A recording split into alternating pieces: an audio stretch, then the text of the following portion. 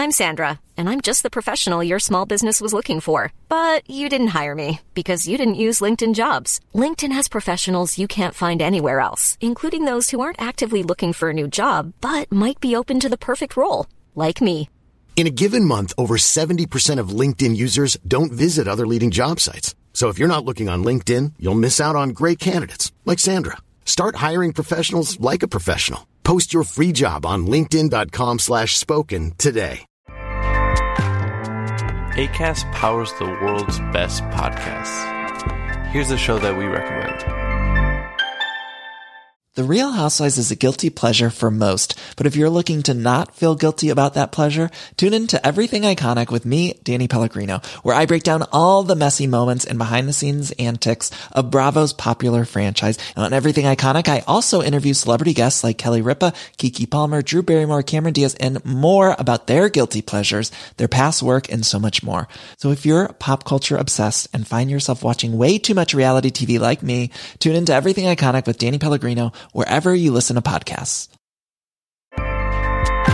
Acast helps creators launch, grow, and monetize their podcasts everywhere. Acast.com.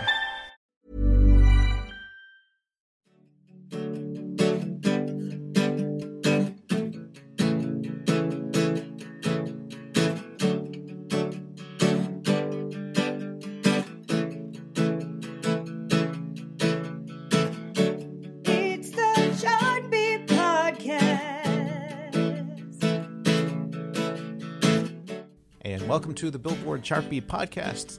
Gary Trust here in Billboard's New York offices with an absolute icon, a legend, on the podcast this week, Trevor Anderson.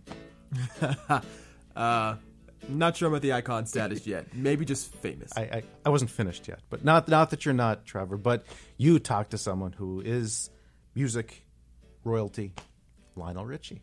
Yeah, Lionel and I had a really nice chat last week about Endless Love, which I'm sure most people know is his hit duet with Diana Ross. 9 weeks at number one on the Hot 100 in 1981 and was nominated for an Oscar. Still one of the biggest Hot 100 hits of all time. And you were talking to him now because it's the 35th anniversary, August 15th, of the song going to number one. Correct. And it's the all-time number one duet in Hot 100 history. Yeah, bigger than anything Paul McCartney and Michael Jackson put out, Stevie Wonder, Paul McCartney, Diana, Lionel, number one. Yeah, I think a couple of the really interesting details that you'll hear about is how quickly the song had to be recorded. It was a real whirlwind, and I guess it started to cause a little tension because with the Commodores, because this really led to his solo career. Yeah, I mean, it seems like from what he says, it's not something that they really even planned. It was just he'd been writing and producing and breaking out, and unfortunately, or I guess fortunately, when you get a huge hit like that, that starts to get people thinking about ooh, is Lionel Richie his own thing now? And he says with the Commodores, when you kind of become take over that front role, not unlike I guess Diana Ross and the Supremes, people start to look at you as right. You can be your own entity. You're the star, and this is in some ways going solo was a way to keep an act fresh. But he definitely sounded a little. I'm sure he's happy for himself that the solo career worked out, but definitely not at the expense of the tension between himself and the Commodores. All right. He's a legend. So are you, Trevor. Two legends chatting. That's what you get today. All right. Give a listen. Here is Trevor Anderson from Billboard chatting with Lionel Richie on the Billboard Chart Beat Podcast. My love, there's only you in my life, the only thing that's right. My first love. Got some good news and some bad news. Which one should we go with first? Good news is, yes, I did do Endless Love with Diana Ross. Bad news, I can't remember a damn thing. Oh no! I'm just kidding. I know it's been a little while, but hey. Please, man. Oh my God. No, it's really funny when they said they going to do a retrospective. I thought that was fantastic, but then I started thinking, let me think about what exactly did happen. Oh my God. Well, I mean, I did a little research, so hopefully we can jog your memory as it goes down if we need to. No, we can do it. Not a problem. Fantastic. So you're in Sweden now, or still? Absolutely. We've got one more show tomorrow night in Oslo, Norway, but we're basing out of Sweden and Stockholm. Excuse me. And it was fantastic. I mean, if you ever just want to die and settle in one place, this is the joint right here, man. Oh yeah, I've never been that way. Stress-free. Oh, okay. I definitely would love to get that way. London's probably the closest I've ever been to that side of the world. But okay. Well, just take a trip up. Just go north. That's all you got to remember. Just go north, and it'll be probably Copenhagen, Denmark, Stockholm. Just know it's ridiculous. Okay, I'll take your word for it. I'll get it once we'll get a little more money in the bank. We'll head that way. But you don't quite need that much right here. That's the good news. Oh, well, hey, even better. I might call my dad tonight and let him know. There you go. Well, I suppose let's start at the beginning. Obviously, Endless Love. You get the. So how was the song created? I know obviously there's the film of the same name, and how were you involved into that? And was it intended to be a duet at first? How did that come? Well, no, it's funny. If I remember all the names, it was Peter Guber and John Peters came to me, and actually I got a phone call saying that it's going to be this movie called Endless Love. Would I come by and check out the movie, and then give them my thoughts on what I thought the song should be? Now remember, I'm in the Commodores, so I never had to pitch a song. And I didn't really know how to properly pitch, because the trick is with the Commodores, you don't finish the song, because the guys will say after 3 or 4 notes, we don't like that, next song. Well, that's the wrong rhythm, next song. So you didn't finish it. So I told John Peters and Peter Gruber, I said, listen, I'll come see the movie. And I saw the outtakes of it. And not knowing that Marvin Hamlish and all these other people had submitted their songs too. And so I walk in the door and they said, Lionel, did you see the movie? I said, yes, I did. They said, do you have any ideas about a song? And so I hummed the thought. I said, well, Love Story was a simple ba ba ba ba ba ba ba ba. I said, that's Love Story. I said, Endless Love should be something like ba ba ba ba ba ba ba ba ba ba ba ba ba ba ba. It should be a theme, just like that. And I guess they looked at each other and said, "Is that it?" And I said, "Yeah." Now, the reason I wasn't too worried about it was because they said it needs to be a instrumental. It's not going to be a vocal. Mm-hmm. So I felt very comfortable humming a little melody, not knowing that's not the way you're supposed to present a song to a motion picture. So about a week later, I got a call from Peter Guber or John Peters, one or the other, and said, could we have that Baba song? I said, you like my Baba song? I said, yeah. And they said, yeah. So I went down, and now I put the song down. And about that time, there was a scene in the movie where the girl had to present, she's going to sing part of the song to the guy she loved.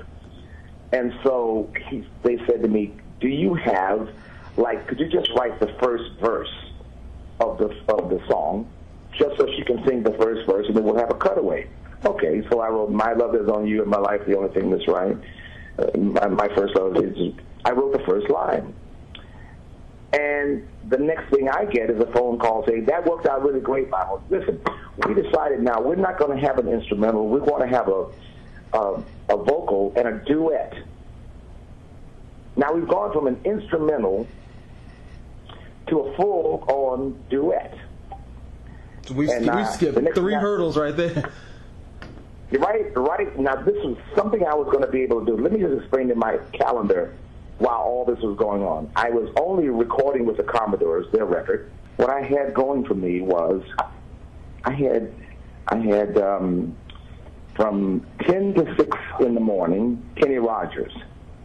From 6 to 12, I had Commodore's album, and I had a little time from maybe 1 o'clock to 4 o'clock in the morning to do Endless Love. Wow. So you see how my time was, right? Mm-hmm. So the reason I said yes to this is because it was only going to be an instrumental. Now they're saying to me, we have a duet, and we want Diana Ross to be the person to sing the duet. Question: who do you think, Lionel? Who do you recommend should be the person that does a duet? And the first thing I said was, "Are you kidding me? Me? I'm not going to suggest somebody else, right?" Of course. Well, it got from there straight to, okay, now we have a problem. Diana's in New York. I'm in L.A. doing 2 albums at the same time, Kenny Rogers and the Commodores. There's no way I can fly to New York, and there's no way she can come to L.A. because she's going to do it in New York. The only place that she can possibly meet is going to be, of all places, Tahoe. She's doing Tahoe. And there was a little recording studio in Reno. Now, she's doing Tahoe, and she wants to record this after her show in Tahoe, which is now 1 o'clock in the morning. Oh, wow. So I now have from 1 until 4 to get Diana Ross on Endless Love.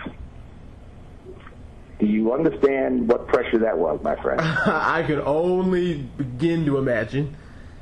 And by the way, I'd love to tell you I've done many, many duets before. I've never done any duets before, let alone a duet with a superstar like Diana Ross. Right. Right? Okay, so now we agree to show up there. I get in earlier. I fly up. She comes down at 1 o'clock in the morning, like clockwork. And just to show you how the session started off, I decided I would get a nap before I showed up at the studio. Mm-hmm. Well, I fell asleep in the hotel and woke up late, only to hear, Lionel, Mr. Ross is at the recording studio waiting for you. Ooh, not a good start. Not a good way to start. Okay, so I get down to the studio, and of course, it's now. Remember, she has done a complete show. She's done a show before the recording session. Normally, you come in rested, and I have exactly an hour and a half, maybe 2 hours, to get her vocals done. Meanwhile, the trailer goes out to the movie. The trailer to the movie goes out at 12 noon the next day. Oh, ooh, okay. And they obviously want the theme for the trailer. So this is going out for the trailer. Now, this is not the record. This is just for the trailer. Mm-hmm. Okay, so I decide I don't want to go for my vocals. I'll just do 23 tracks of Diana Ross's vocals on everything I could possibly think of. I now get on the plane, fly back to L.A., put my vocals on around between 7 and 10 o'clock in the morning. Somewhere between, I'm sure we missed the deadline. It wasn't 12. Maybe about 2 o'clock that afternoon, I gave them a mix of Endless Love, and the rest was magical history. Wow. But there's a little twist here. The answer to that was just for the movie trailer. Now I have to go find how to make this record sound big. And now I'm mixing the record at Motown Studios. And I decided I'll just go mix the song where all of her other hit records came from. Right. I got to the studio only to realize one very important thing. It was sounding too big. And I remember the engineer was getting all the drum sounds right. And I walk into the room and I said, oh my God, that's it. You got the perfect sound. He said, Lionel, I have all the drums cut off. And I said, that's it. Cut all the drums off. Just keep a hi-hat and a foot. And once we eliminated the drums as far as a heavy rhythm section, we went upstairs, and there was a little machine on the second floor that had, I call it the Diana sound in it. And that was the machine they EQ'd all of her vocals on for all those years.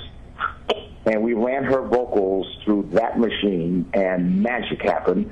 It was Diana Ross. Wow. And the rest was history, of course. You have no idea, but I almost lost every ounce of weight I ever had on my body because trying to wrestle that song down while all of this was going on was just hilarious. I mean, I guess it must have been a good practice for We Are the World that night a few years later. How about that? Well, you know what? It gave me a lot of practice in what. Remember now, I wasn't a Quincy Jones. I know I produced, but I never produced anything outside of the Commodores. Kenny Rogers was my first outside production. Right. Diana Ross was my second. So, you know, I was just getting new to the idea of producing other people. But I must admit, Kenny was a piece of cake compared to Diana because I had so many moving parts. Plus, you know, I had to take into consideration, I could say things to Kenny because we were friends before we actually got involved in, whereas with Diana, I hadn't quite dealt with a female vocalist especially, and also on top of that, I had never really written that intricate before. So this was a brand new, I was experimenting while I was doing it. Oh, okay. And of course it worked. I mean, hallelujah. Yeah, right. Luckily, of course, like I said, all that work sent you straight to number one. But real quick, you didn't. So even though obviously both are Motown big stars on the label, you didn't know her well at all before that? Well, you know, I mean, I knew her as a fellow label mate, but not that closely. I mean, she knew of Lionel Richie and the Commodores, and we had passed a couple of times, and of course we had been to a couple of parties, but never to the point where I felt, you know, remember now, I'm the new kid on the block here. Right. And she was clearly Miss Ross. I mean, there was no doubt about it. You know, I hadn't put my credibility label together yet. I was building my brand. And so, believe me, when she walked into that room, I can pretty much tell you there was no air in that room for about 2 hours while she was singing that song. But at the same time, a little bit of fear goes a long way, you know, in terms of if you're going to deliver, you're delivered under pressure. Oh, I bet. Yeah. But she was such a pro. Now, let me just make that clear. She was such a pro that, you know, she knew how to deliver Diana Ross. That's all I had to worry about, you know. Yeah, and because a lot of times when you get artists, they're not quite sure how they're going to sound, and that's a different problem. But when she opened her mouth, you knew that was clearly Diana Ross. So all I had to do was kind of weave my magic of my vocals around her vocals. And that's what made it kind of special, you know. But it was touch and go for a minute there because I wasn't quite sure, you know, how her personality was going to be at 2 o'clock in the morning while she's singing. Right. That's the key. Just finished the show, had to drive all this way. Yeah, exactly. Come on, you know, because, you know, when you have an artist that you've never worked with before, that you've known for so long, but you're not quite sure whether she's in a good mood, is it going to be a great night, how's her voice. And by the way, we don't have any other time to do this. I can't come back next week and say, let's do it again. I have to get the whole song done tonight. Right. Make or break the moment. Make or break. You follow me? And I'm only holding up the movie. So, of course, you know, John Peters and Peter Gruber were, and I'm trying to get the director's name, Franco Zeffirelli. Right.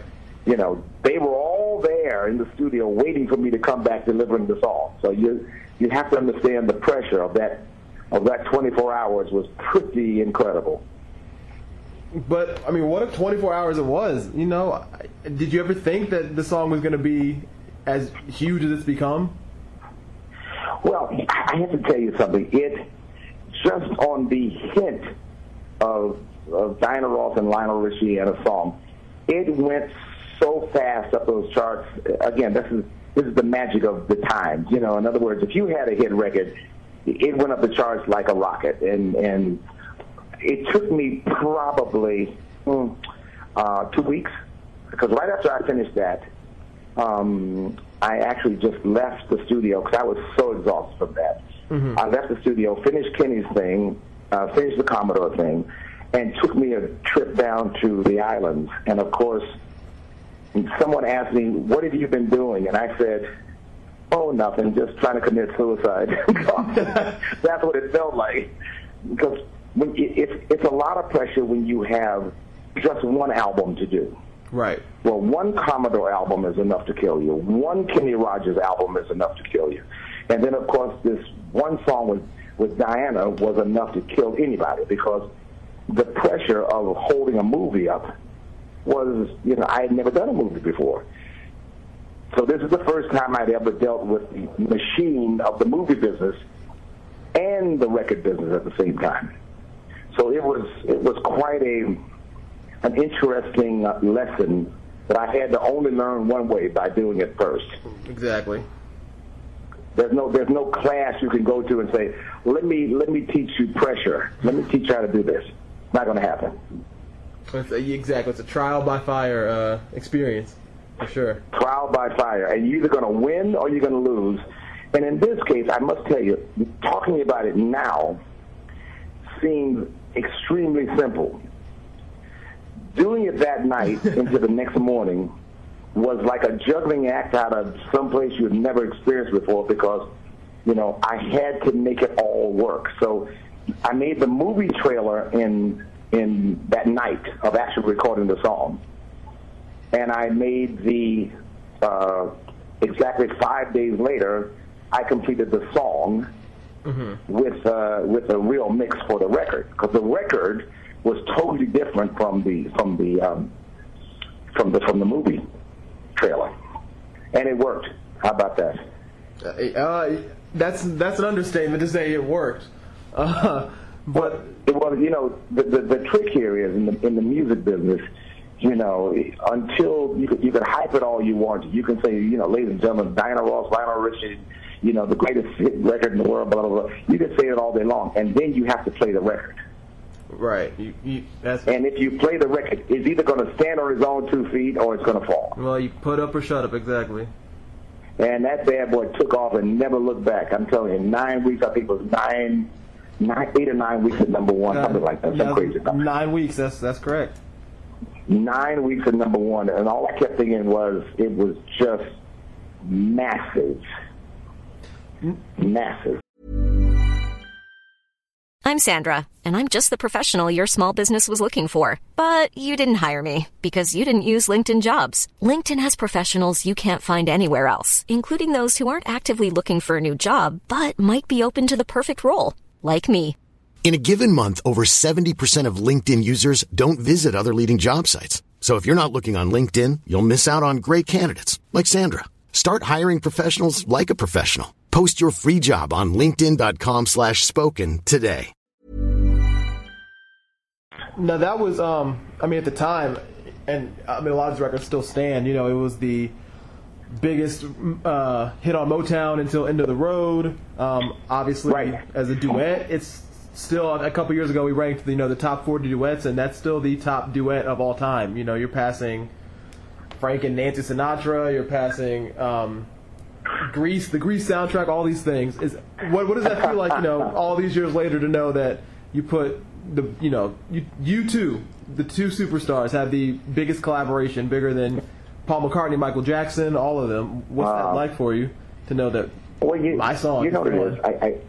I think what makes it so gratifying is the fact that, you know, the difference when you start out in the business, all you want is a record to play on the radio.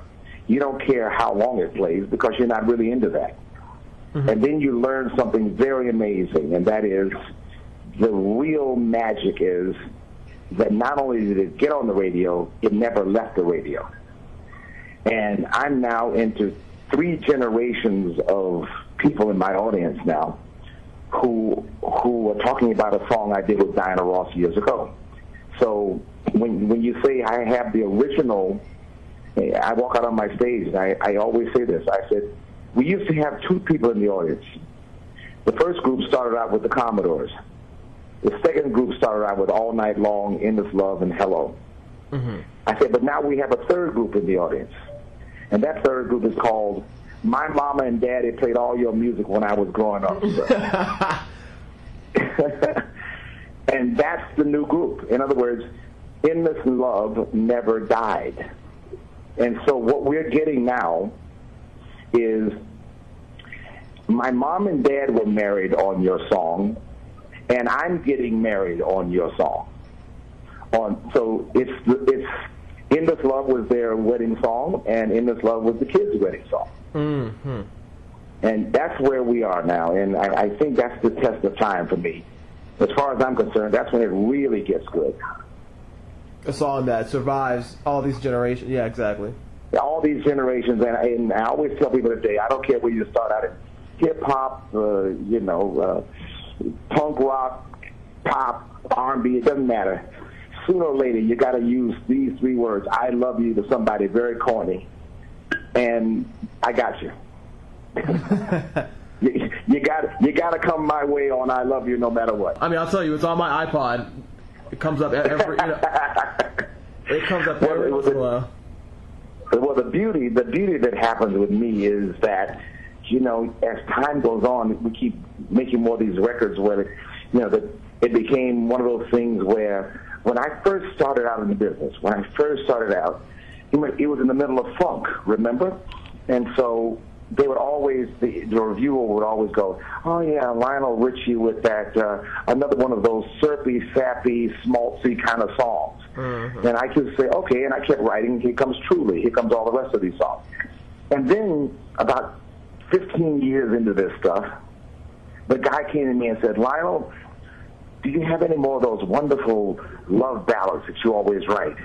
And I said, you mean those sticky, syrupy, schmaltzy, gummy records? And he said, no. I said, that's what your review was back 10 years ago. And I said, let me guess. You got married. He said, yeah, how did you know? Because now the songs mean something to you. Oh, wow. Yeah. In other words, as long as you're single, Endless Love doesn't mean a thing to you. Until you go through it yourself. As long as you're single, truly doesn't mean anything to you. Mm-hmm. As soon as you get married, everything gets serious. Love never goes out of style. See, I mean, you can go through every massive kind of genre in the world, the biggest gangsters to the biggest politicians to the biggest lawyers to the biggest anybody's, mm-hmm. and everybody in between. And when I say that, I mean country music. Endless Love is still huge in country music, but it's based on a theme that never goes out of style. I love you, I want you forever. Forget that. You can't mess that up. Right. Yeah, love is eternal, and love hits people every day, every way. That's so true. Remember now, women and men, they don't want to hear, I like you, let's be friends, let's hang together on the weekend. No, they want to hear 3 corny-ass words. I love you. No matter how bad people pretend like they don't, you're right. That's it. When you say that and you mean it, that's a moment. That's exactly that is a moment. That's what they want to hear right there, homeboy. That's the most important thing on the list. Right. And so, for whatever reason, Endless Love became the theme for, it not only was a movie, but it was also a movement that has lasted to this very day. My love, there's only you in my life, the only thing that's right. My first love, yeah. Just picking up also on that generation comment, I was thinking, of course, a decade or so later, Luther and Mariah redid it as well. I'm curious to know, how did you find out about that cover? Did you have any thoughts on it when you heard it for the first time? Oh my God! When they told me Luther and Mariah were going to do it, the first thing I said was, okay, here's the situation. We have a very interesting thing. I said to Luther, I said, you got to do one thing though, Luther. Make sure of one thing. You have to Lutherize it. Don't Lionelize it. Lutherize it. And of course he said, no man, I got to sing it just like you. I said, don't do that. Don't do it. I said, you have to put some Luther curls in there because that's what it's all about. Luther was a master at, I call it vocal acrobatics. I mean, he could just make a one note last for about 4 minutes just on curling. Oh, 100%. You know? And of course, the compliment was he sang it just like I sang it, but I really wanted him to get a little bit deeper and make it Luther. But it was a compliment, no matter what. Mariah and Luther doing it was just an absolute compliment. Hey, maybe there's a little solace. Their version went to number 2. You still have the number 1 on lock, so maybe you can. Come on. You can just drop that on Mariah next time you see her. I hope I will see her soon. I'm loving her right now, but I wonder. I missed her when she was in Vegas. We're Vegas mates together between Caesars and Planet Hollywood. So I'll probably see her this trip around just to see her show. I haven't seen her show in a while. Oh. But yeah, no. There are 2 iconic voices, Luther and Mariah, and it's just one of those things of. I got to tell you, it's fantastic. Well, I mean, of course, and not just anybody can take on. Lionel and Diana obviously are. You only need the first names, and everybody knows who you're talking about. So. Well, that's a compliment right there. And again, I was just so blessed to have that come along at the time that it did, because it was not an easy period. Diana had just left Motown when Endless Love came out, so. It was a very strange time in Motown history where she had just left Motown, and here I am doing a song on Motown. And but of course it was a beautiful tribute to her years of being in Motown. Right, and I mean the fact that it was her longest lasting number 1, her last number 1 to date. I mean, almost no better way to cement that legacy than going out on her biggest hit. Well, believe me, if I had to have an opportunity to stand next to somebody, that's one I would love to stand next to forever. And if we have to stand next together, if that's the history we made, then God bless me and her, because we did it. Amen to that. Which makes me wonder. We were looking earlier today online, and we said, obviously you 2 sang it at the Oscars when it was nominated the next year. But I don't think, have you and Diana sung the song together ever since?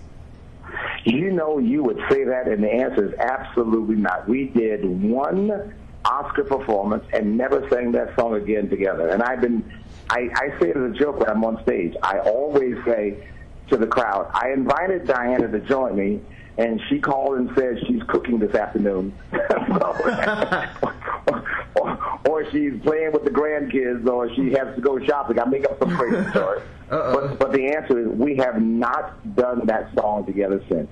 That's the sin of the world right there. I said that seems so odd. That, I mean, in a way, I guess it makes it, in a sense, kind of legendary in itself that there is one live performance of the song from the 2 of you. But is it just schedules don't match up, or? Well, schedules, and remember now, I tour when I'm in America, she's out of America. When I'm on in Europe, she's on a private show date, or she went through a period when she started having her grandkids. She just didn't tour at all because she wanted to be home truly with her grandkids.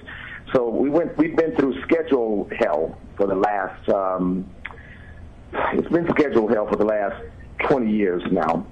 But I'm hoping before all of this, maybe this tribute in Billboard, the last thing you write down there is, hey Diana, say yes to Lionel and show up. Let's put this thing so we can see it. Because believe me, when we do it, I'm going to film the hell out of it. You better believe it. It's the only time other than the Oscars that will ever be seen.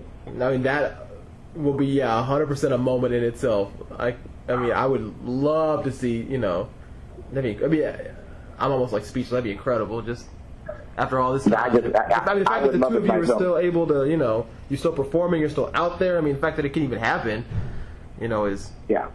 wow. Okay, I'm just trying to catch it. I'm just trying to catch it and document it so that at least have it for somebody to be able to see it for years to come. But it's so funny. Just I remember that night when we did it at the Oscars. It was just a magical moment of sheer. It was so huge that we just we were actually watching ourselves perform the song.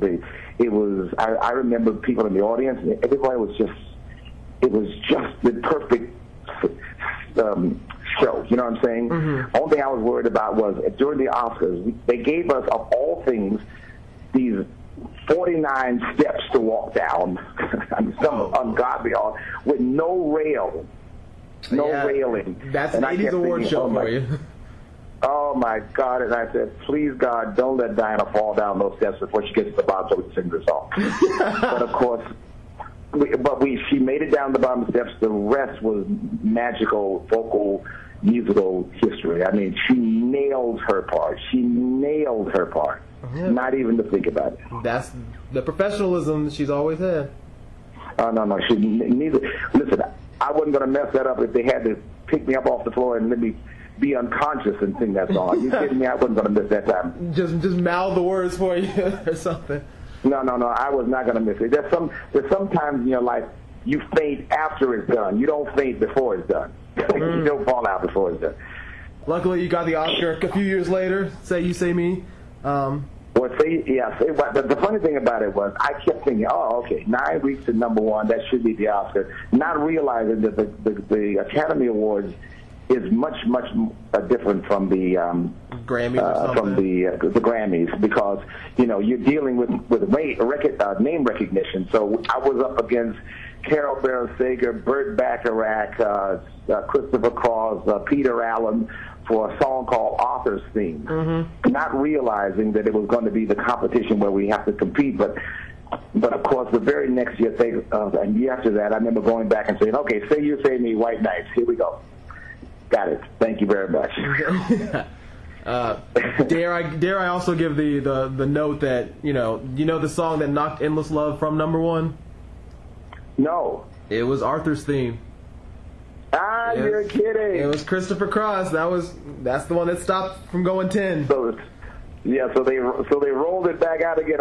There we go. There we go. that was the campaign. Is we topped them in one place. Let's top them in another. No, but there we go. As I told Chris, I'm not mad at you. I'm not now that I have it. Now that I got the gold, man, I'm not mad now. I'm not mad.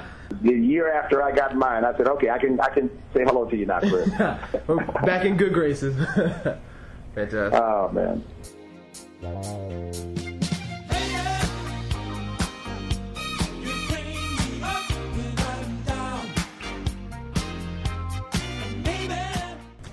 Well, the last thing I just wanted to bring up is that obviously, Endless Love was sort of the bookend of Diana's career, but also your first solo number one, and the first record that really brought you out. Did the success of Endless Love really, give you any confidence into saying, also with the Kenny Rogers going on at the same time, did it help you think that, man, I can make a solo stand myself, and did that sort of push you in that direction?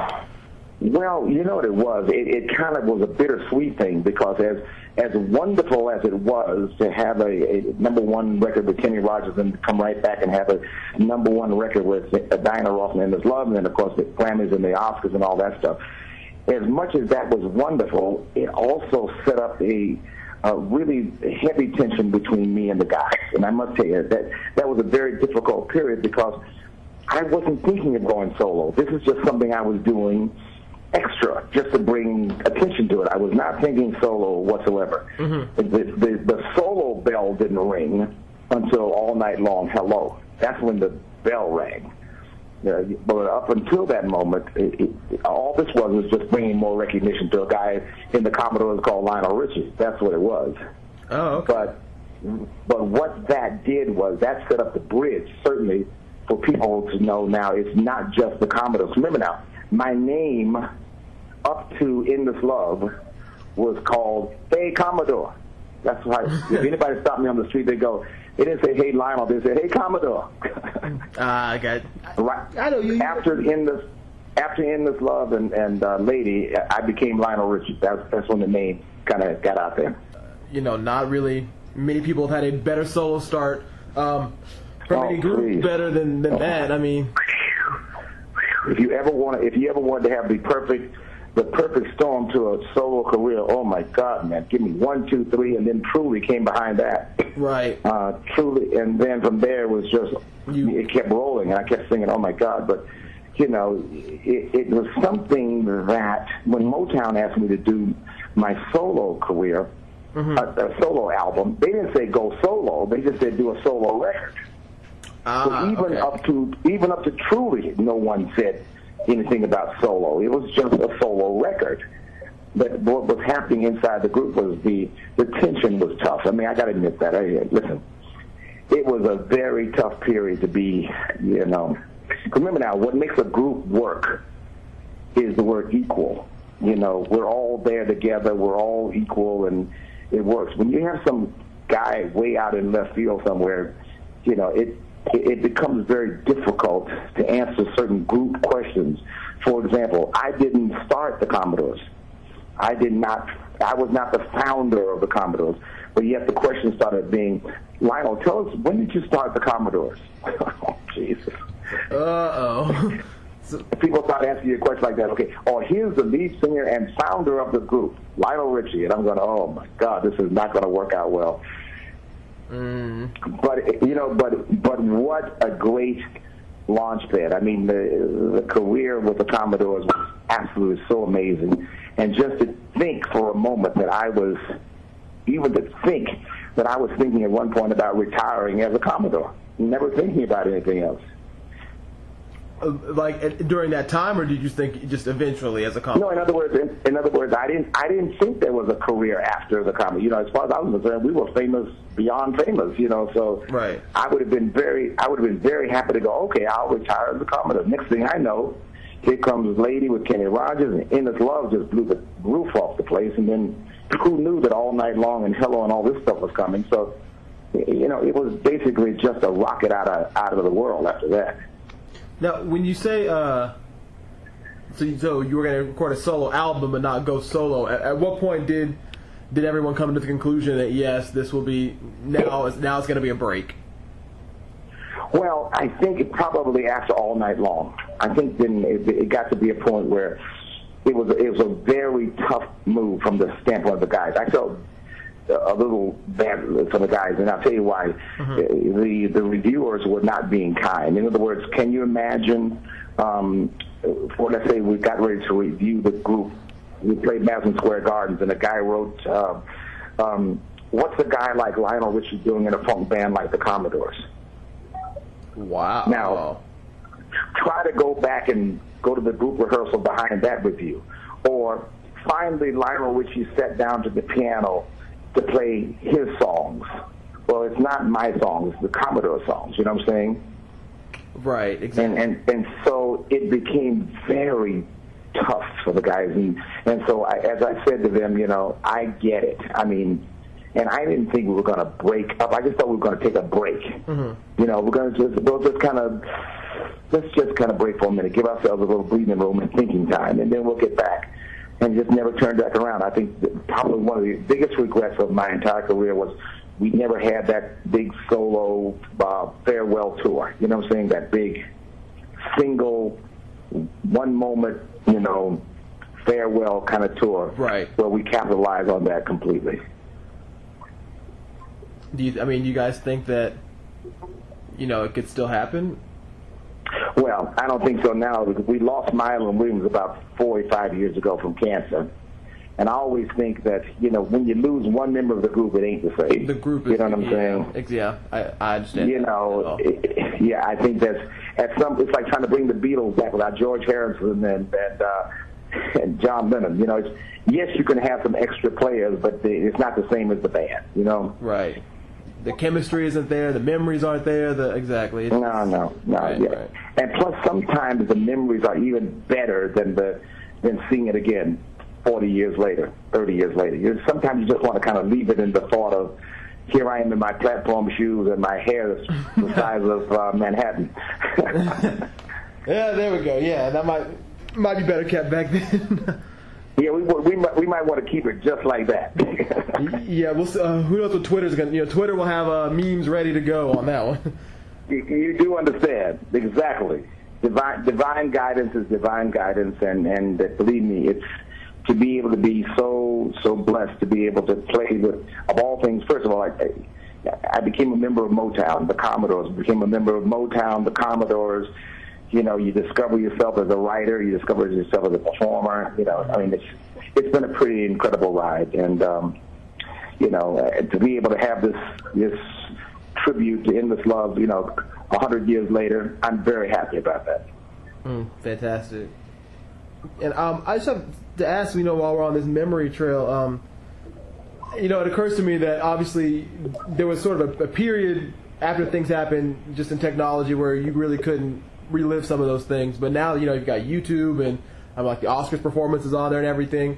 Do you just ever go on and sort of look at some of those old footage or any of those kind of things and just, you know, just sit back and remember the good old days for a minute? Oh, it's not a day that doesn't go by that I don't go back and look at some of that stuff. I mean, it's kind of amazing to think that you look at the looks, you look at the styling, you look at the music, you look at the era, you look at all of that. And what I loved about it was a complete package. I mean, you know, it's not that we were just pretending. We actually believed that. That was a movement. That was an era, you know. And look at the people we were competing against, the Bee Gees. I mean, Marvin Gaye. It wasn't that nobody else was there but us. Right. Everybody was there. Earth, Wind and Fire was there. Are you kidding me? You know, everybody was there when we started. Sly and the Family Stone. It was so much talent. You just wanted to smack yourself. You know, and the fact that we kind of cut through all of that. You know, I always tell people that I think what made it so brilliant was the competition was so amazing. Right, exactly. You know, think about we just didn't beat just the Commodores because it was just an amazing band. We had to do some amazing stuff to even be recognized. Are you kidding me? Exactly. You got to challenge and keep innovating and keep, you know, working. Exactly. Oh my God, man. Yeah. Yeah, I mean, you had Ohio players, man. I mean, come on. You know, then Michael Jackson and the Jackson 5. Give me a break, man. All this was happening at the same time. This wasn't, you know, a couple of periods later. This was everybody was on the radio at the same time. Exactly. Give me a break.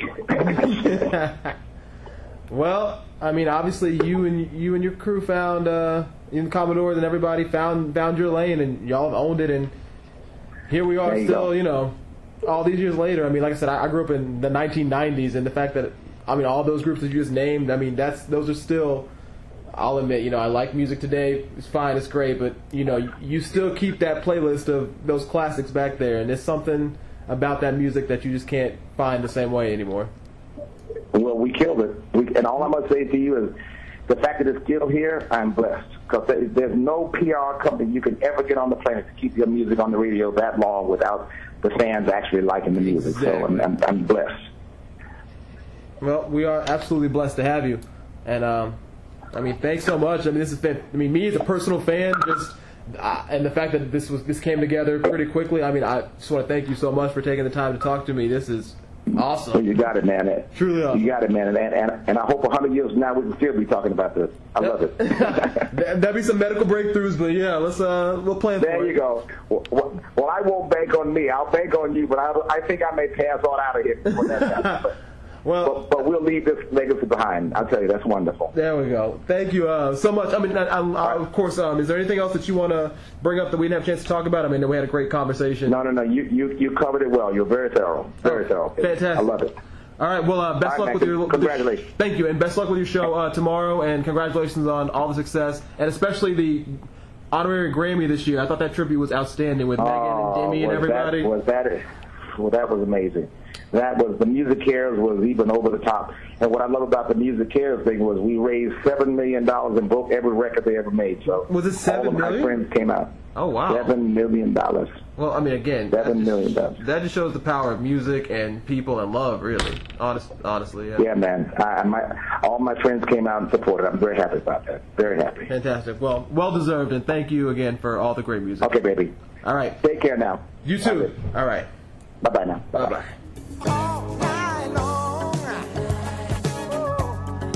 All night long.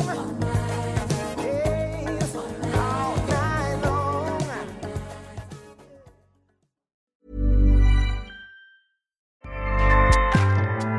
Acast powers the world's best podcasts.